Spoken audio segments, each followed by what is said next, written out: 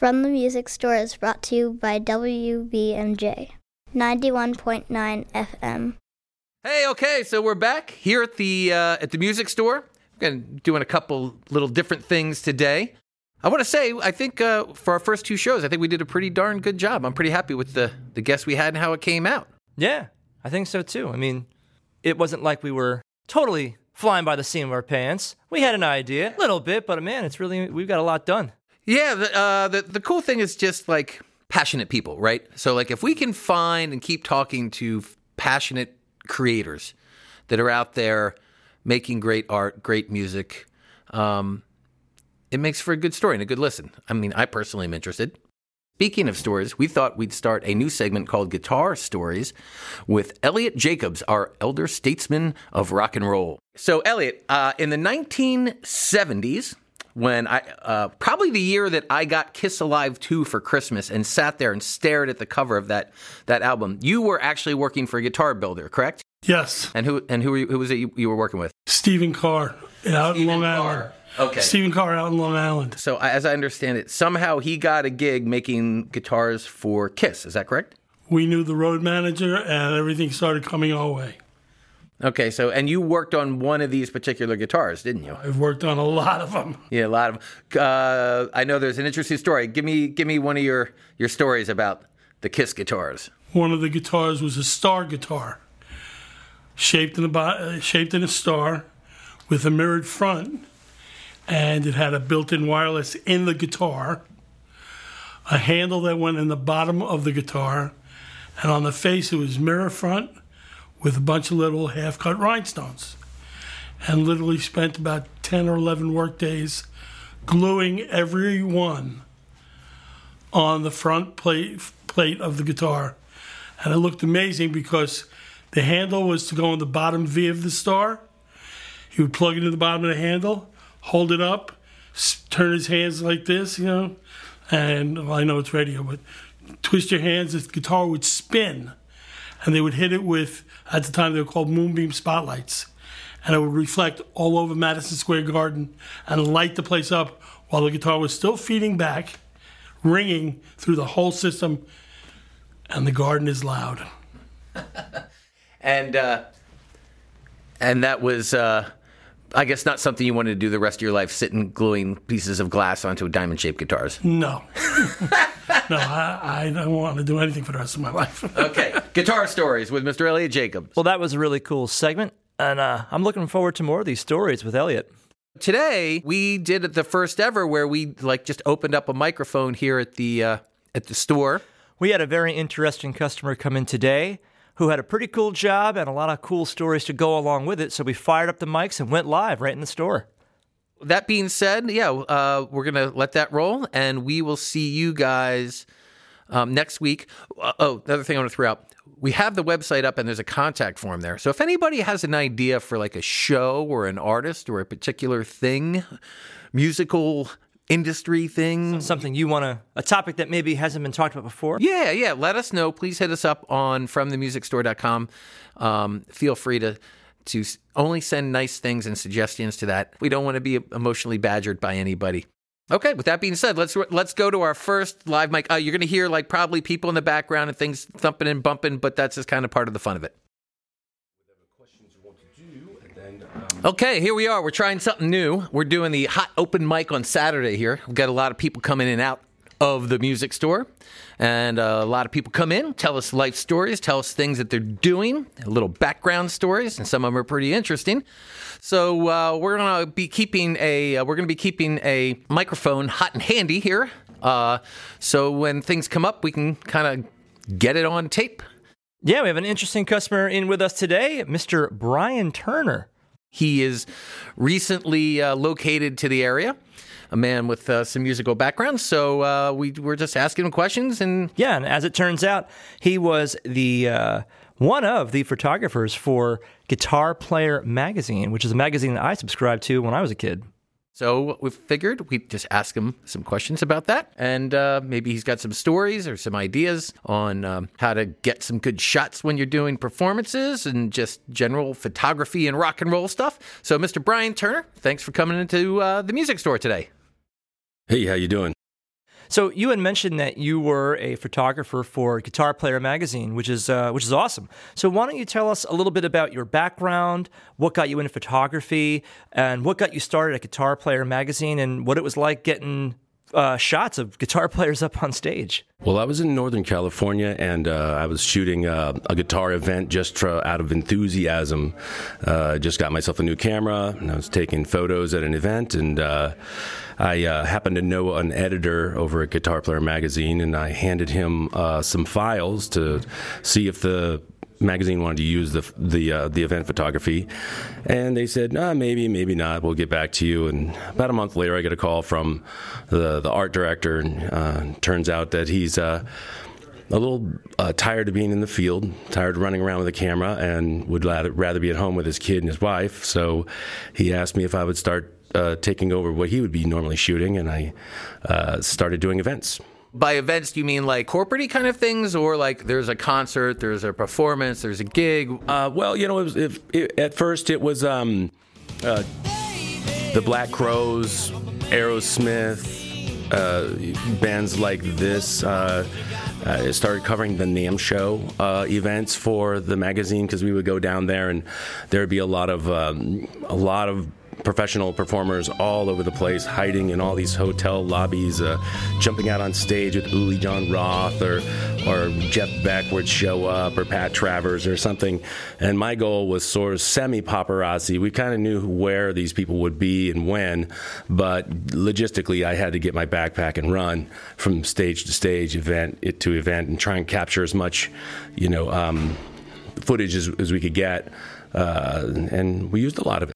So a lot of the work that you were doing were corporate shows and trade shows. Was that a bulk of the work that you were doing, or is that all that you did? Well, the majority of the work that I did was pit photography. So when you get a laminate and you show up at a venue, you usually get to shoot the first 3 songs from the security barricade in front of the stage, in front of the artists. I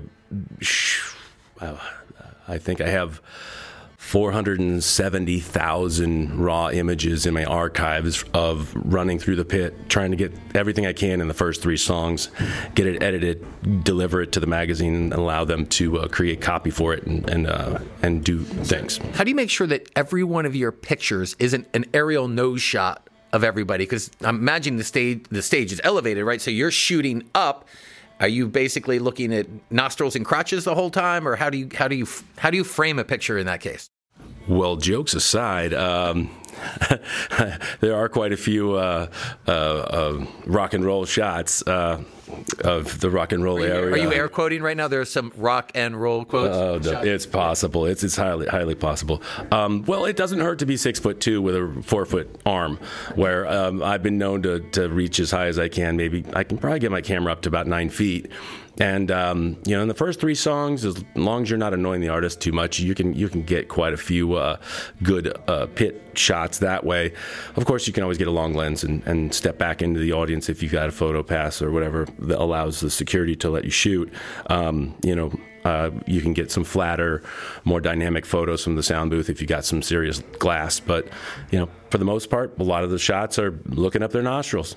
Now, is that a standard thing when you go to a concert? You have your laminate on, you go there, you've got your camera, and in your experience, just the first 3 songs, you get to all the shots that you can, and then the security is just basically shoving you out? For the most part, if you're a professional, it's a given, and my ethos is if you're not going to get the shot in the first 3 songs, I don't know what you're doing as a photographer. I love you, man. But and then you can enjoy the rest of the show as well. So, go rapid fire, get your 3 shots, get as much vibe as you can, and then step away and allow the artist to perform. Being a performer myself, it can be a little self-conscious with somebody chasing you with a camera for your entire set. So, out of respect for them, I just stick to the 3-song rule. And in almost all venues and all the other professionals I know, they'll step away even if they don't need to shoot they'll do it out of respect for the artist. So it's not like the artist is saying, all right, there's the photographers are down there. He goes right up to the end of the stage, strikes this crazy windmill or rock pose or whatever, and he's like, yeah, okay, we're doing the photos now. And you snap, and then he's like, all right, get out of here now. I just chill out and do my show. I can't say that doesn't happen because I'm pretty sure it does. The unfortunate reality of it is usually the sound, the light guy and the smoke guy collaborate to fog the stage with a bunch of liquid fog, and then they have the uplighting, and then the band all comes out in the fog, and it's super awesome. Except your autofocus on your camera does not like fog. So that first song is pretty much hit and miss as far as being able to focus through the fog or even get a clear shot because, hey, these guys are in fog. But what you got? It could look vibey. It could be really cool. But the smoke machine is not your friend. Well, plus you're saying you're holding the camera up above your head, so you're not really looking through a viewfinder if you're trying to reach up as high as you can, right? Yeah, I mean, is it a thing where you're just sitting there holding the camera, hoping to get the best shot that you can? Experience is your master at that point. You know what you got. You've been doing this long enough. You know your camera. You know what you're doing. There is a lot of run and gun and just look at things later and you think you didn't get an awesome shot and it's cover. It's ready. It's there. And you're like, I thought I had nothing. But mainly the live event photographer thing, I try not to actually stick my arm up high in front of the crowd. I try to actually run as low as possible to the ground and then pop up and get my shots and then crouch back down and then run again. Because, people pay for the front row tickets. And they're like, who's this jerk just popping up in the front? Hey, you make a better door than a window. You just... So now, after you're done getting all your shots, what's the protocol for you? Are you hanging around for every single show that you shoot, or are you just going home and getting some dinner? Well, 90% of the time, if you got a photo pass, you wind up with a laminate. You'll go side stage or backstage. The one thing you don't want to do is go put your camera rig in your car and go back in the venue. That's an absolute no-no. Well, you got to always have your camera because you never know what you're going to catch, right? Well, somebody else will have your camera at that point. Oh, yeah. Right. You just don't do that. You're not naming any particular cities. We're going to leave that out of it. The broken window's enough. Having your cameras gone is a different thing. But usually it's, you'll have green room access. Sometimes I would hang out backstage and do some things that try and get portraits. All right. Wow. Okay. So you get to hang out backstage. Is that kind of your thing? And maybe you're trying to get more shots? Or one really memorable moment I have is I was at the NAMM show and I was in the green room and George Lynch was there and he was just hanging out, nibbling on some snacks they had laid out for the artists. And I asked him kindly, I said, hey, this wall over here looks kind of cool. Would you pick up your guitar and kind of pose for me so I can get a really cool shot? And he was totally into it. And he hadn't met me before. We didn't have an in at that point or anything, but our vibe was good. And I got some really awesome images with just me and George Lynch. And he's, as a kid, I loved Dawkins and all those shredder bands. So it was kind of a good moment and then from then on, we've been, every time we see each other, NAMM, hey, what's going on, man? So like at that point, like, hey man, here's my email or here's my contact info. When you get that picture, can you send me a copy? Or are you like? Sometimes we exchange information, sometimes it's inappropriate. If you want to contact an artist, you can find out who their manager is. You can find them if you go through, traditional circles. Being affiliated with the magazine, we had access to getting a hold of, the artists if we need to. I try not to bother them too much because there's a lot of photographers who want attention from the artists, and I think it's valuable to leave them to their space. And if you can use that piece and you want to use it for something, and we're gonna publish it, then I would reach out and get a hold of the artists and talk about a model release, which means that we can use this particular photo. We have their permission. They know what's happening with it, and then we let them control the situation. A lot of times I wouldn't even put something on Facebook. If I thought it was cool, I would give it to the artist through a private message and let them post it on their own Facebook. And I call that scooping. If there's a really cool shot, I want them to be able to post it on their social media and not me beat them to the punch. That's their post, not my post. All right, so now if you have whether it's a person in the audience or a real photographer sitting there getting a shot, and you're able to send it to the artist, are you happy if they were to give you a credit for that photo, or is it just cool enough that they're using your shot? It kind of depends on what your goal is. Professionals tend to work for money. They tend to want to get paid for their product. And when people put free product out there, but you gave, in this case, a Facebook page. You said you send them, you private message, and you send them the picture. Right. Okay. Or do you mark the picture photography by Bryan Turner? So generally, people will put a lower resolution photo and then put a watermark on it, and that's the same thing you're talking about as a watermark, where you'll overlay a logo of your company on it. Sometimes you're cross-promoting. Sometimes they'll pay you for a photo and want to keep the cross-promotion on there because it gives them they like your brand. You're co-branding with them. Generally, when there's a financial agreement, a lot of it just happens in private, and everything's negotiated at rate. Magazine rates are, if you look on Getty Images, you can get an idea what that looks like. Mm-hmm. If anybody's curious about how to sell photography, I would recommend going to the Getty Photo Archives website to take a look at how pricing works on that. Generally, working with the magazine, they would give me an assignment and say, well, we want this because we're going to write a story about this, or we were trying to cover this particular guitar amplifier or guitar that just got released, and somebody's going to play live with it, and we want some live action shots with this brand new product. A lot of times, it's more about getting the headstock in perfect view of the eye of the beholder instead of the rock star.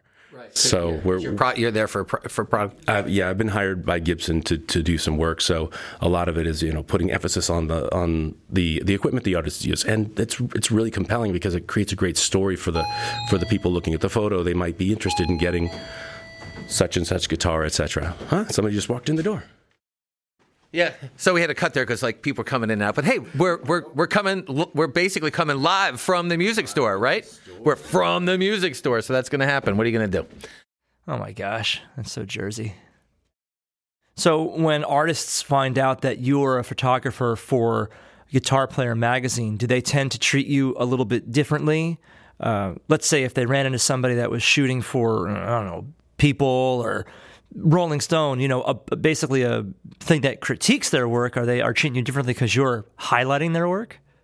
Well, I would say sometimes if they saw your laminate, they might be more inclined to want you to photograph them because they think they can get a lot of exposure through your brand. Honestly, I think a lot of these people are more worried about what songs they're going to play tonight and what time they go on, and if they got some cold water sitting by their monitor. The photographers were always there, and we're always cross-promoting. We're always trying to elevate these people and create a world where we can all enjoy the instruments they play and the songs they sing, and we can all, I catch myself singing along when I'm taking photos.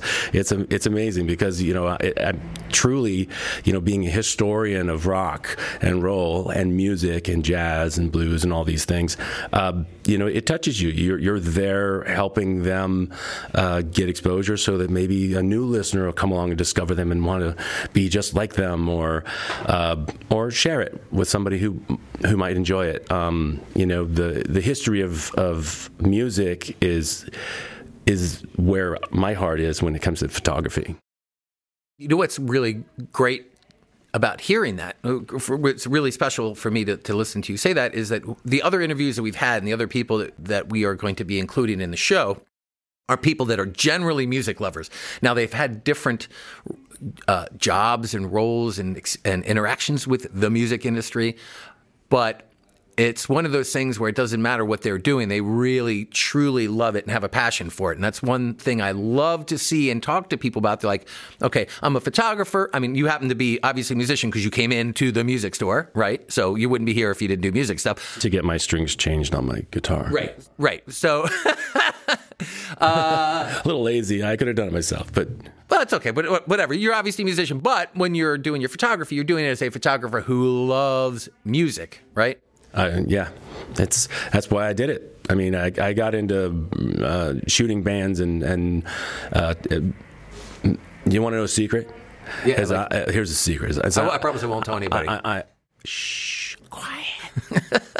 I'm a vocalist, and I sing rock music, and I really like Americana, bluesy rock music. And I was hoping that somewhere along the road of meeting all of these people in the industry, I would stumble across some group who might have lost their beloved vocalist, and they would say, "Hey, what are you doing next week?" Right, but there's an ethical, professional line that you can't cross. So I'm assuming, or at least I'm hoping, you're not like every time you're taking somebody's picture, be like, "Hey, here's my singer card. If you need a singer, call me up." You know what's funny? What? Is I've never mentioned it to anyone. Well, that's in the because whole you're 8 not years. a jerk. Hey, what are you trying to say? I can be a jerk if I want to. No, but it's funny. It's like there's, being a professional photographer, there's a whole lot of what not to say. For the most part, I'll be in a green room backstage with someone, and I could ask them a million questions, but I don't think it's actually a good idea. I think that allowing them their space to get ready for their performance and letting them interact with their friends is more valuable than answering my questions, unless we are scheduled to do an interview about specific equipment or their tour or something, and they know ahead of time that they're going to do an interview, and then we'll get out our equipment and we'll say, "Hey, here's time for an interview," just like we're doing our interview here, and we have those moments. But I'm mainly a still shooter, and we had a lot of the editors would do more of the interviews because they would take care of the content. I provide the photo, and they create the content that goes with the photo.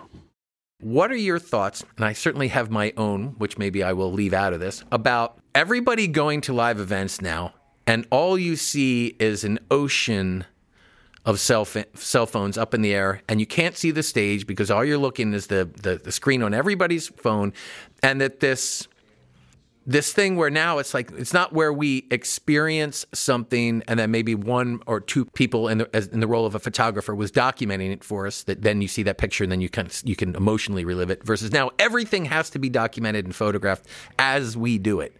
As a photographer or somebody who's photographed live performances, do you have any thoughts on this just massive influx of constant media absorption, constant photography, constant videos? It's intriguing because we all do it. If we're at a show, even if I'm not working, I'm checking out some group that I really like, like say the Rival Sons, one of my favorite bands, and I'll ramble up and take a couple of snaps with my iPhone. And so I can send it to my friends and go, "Hey, where were you? This is what we were doing." That's the social interaction importance of the phone. It's not really the reproduction of the photo itself, because it probably isn't high enough resolution to be in magazine, but it builds brand. It helps people communicate. If you're sending this image from your phone to your friend and inspiring them to come see this group, it's good for that group. On the other hand, the experience of seeing everyone wave a cell phone during a ballad when Journey is playing, it's kind of cool. All right, everybody's waving. It's like the new cigarette lighter. Yeah. It's kind of cool, and I'm all for that. Maybe we'll progress to some future where we have one professional photographer who shoots the show, and that person allows anyone who came to the concert to use those photos to send to their friends to say that they went to that show later, so that everyone can put their phones in their pockets, enjoy the concert, and download the media from the official band website. I think that would be the future of putting our phones away. I made the mistake of taking my wife to a King Crimson concert once. And when I say that place was filled with dudes, it was like literally like a couple thousand dudes and then my wife, It's like prog rock, right, Yeah, right. I don't know. I've never been to a King. But anyway, it was like, if you pull a cell phone out, if Robert Fripp sees a cell phone, you will be immediately ejected from the concert. And he's apparently like well known to be like, there is zero cell phones. Don't even try to go there. It was like clear as day. They were going to kick you out of the theater if anybody pulled their phone out. Now, I thought that was kind of cool, because then it was like, now we're just going to experience it. But that seems to me the only way that you could ever get to a situation where there was a official, like, documentary photographer there that was doing it, then allowing other people to see it. like I have my preferences. I would prefer to not have to pull my own cell phone out at a show and try to snap something. I would much prefer grabbing some media that was publicly available and published for the purpose, to elevate the artist and to make awareness and cleaner video because it's done by the professional crew. You don't have to get iPhone stuff from a mile away. You're not annoying your date or your friends with your phone. You're actually interacting. You can, keep it in your pocket. So, in closing, where can our listeners learn a little bit more about you, or do you prefer to live in the shadows of prior Guitar Magazine archives? Well, my modest website for photography is bryanturnerphotography.com. I spell Bryan with a Y. But it's been a while since I've been out in the field. I'm focusing on doing a lot more recording these days and performing. I'm singing tonight, so I hope to be able to get out and about and keep the history of music and rock and roll alive one way or another. Great closing line. Okay, well, thank you for being on our first From the Music Store open customer mic and putting in the time to tell us all about yourself. Appreciate it. We have another segment here on the show. It's called Musician Jokes, or Jokes from the Music Store. Bryan, before you leave the shop, thank you for the interview. Give us your musician joke. How do you tune a fish? I don't know, Bryan. How do you tune a fish? Well, Jason, you change its scales.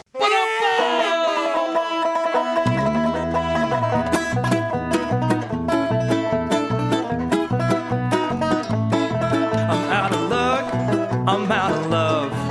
Got a photograph, a picture of passion killer. You're too much. The only one I wanna touch. I see your face every time I dream. On every page, every magazine. So wild and free, so far from me. You're all I want, my fantasy. Oh, look at what you've done to this country fried clown. Oh, look at what you've done.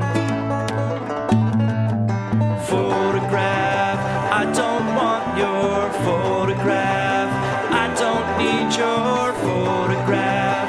All I've got is this photograph. It's not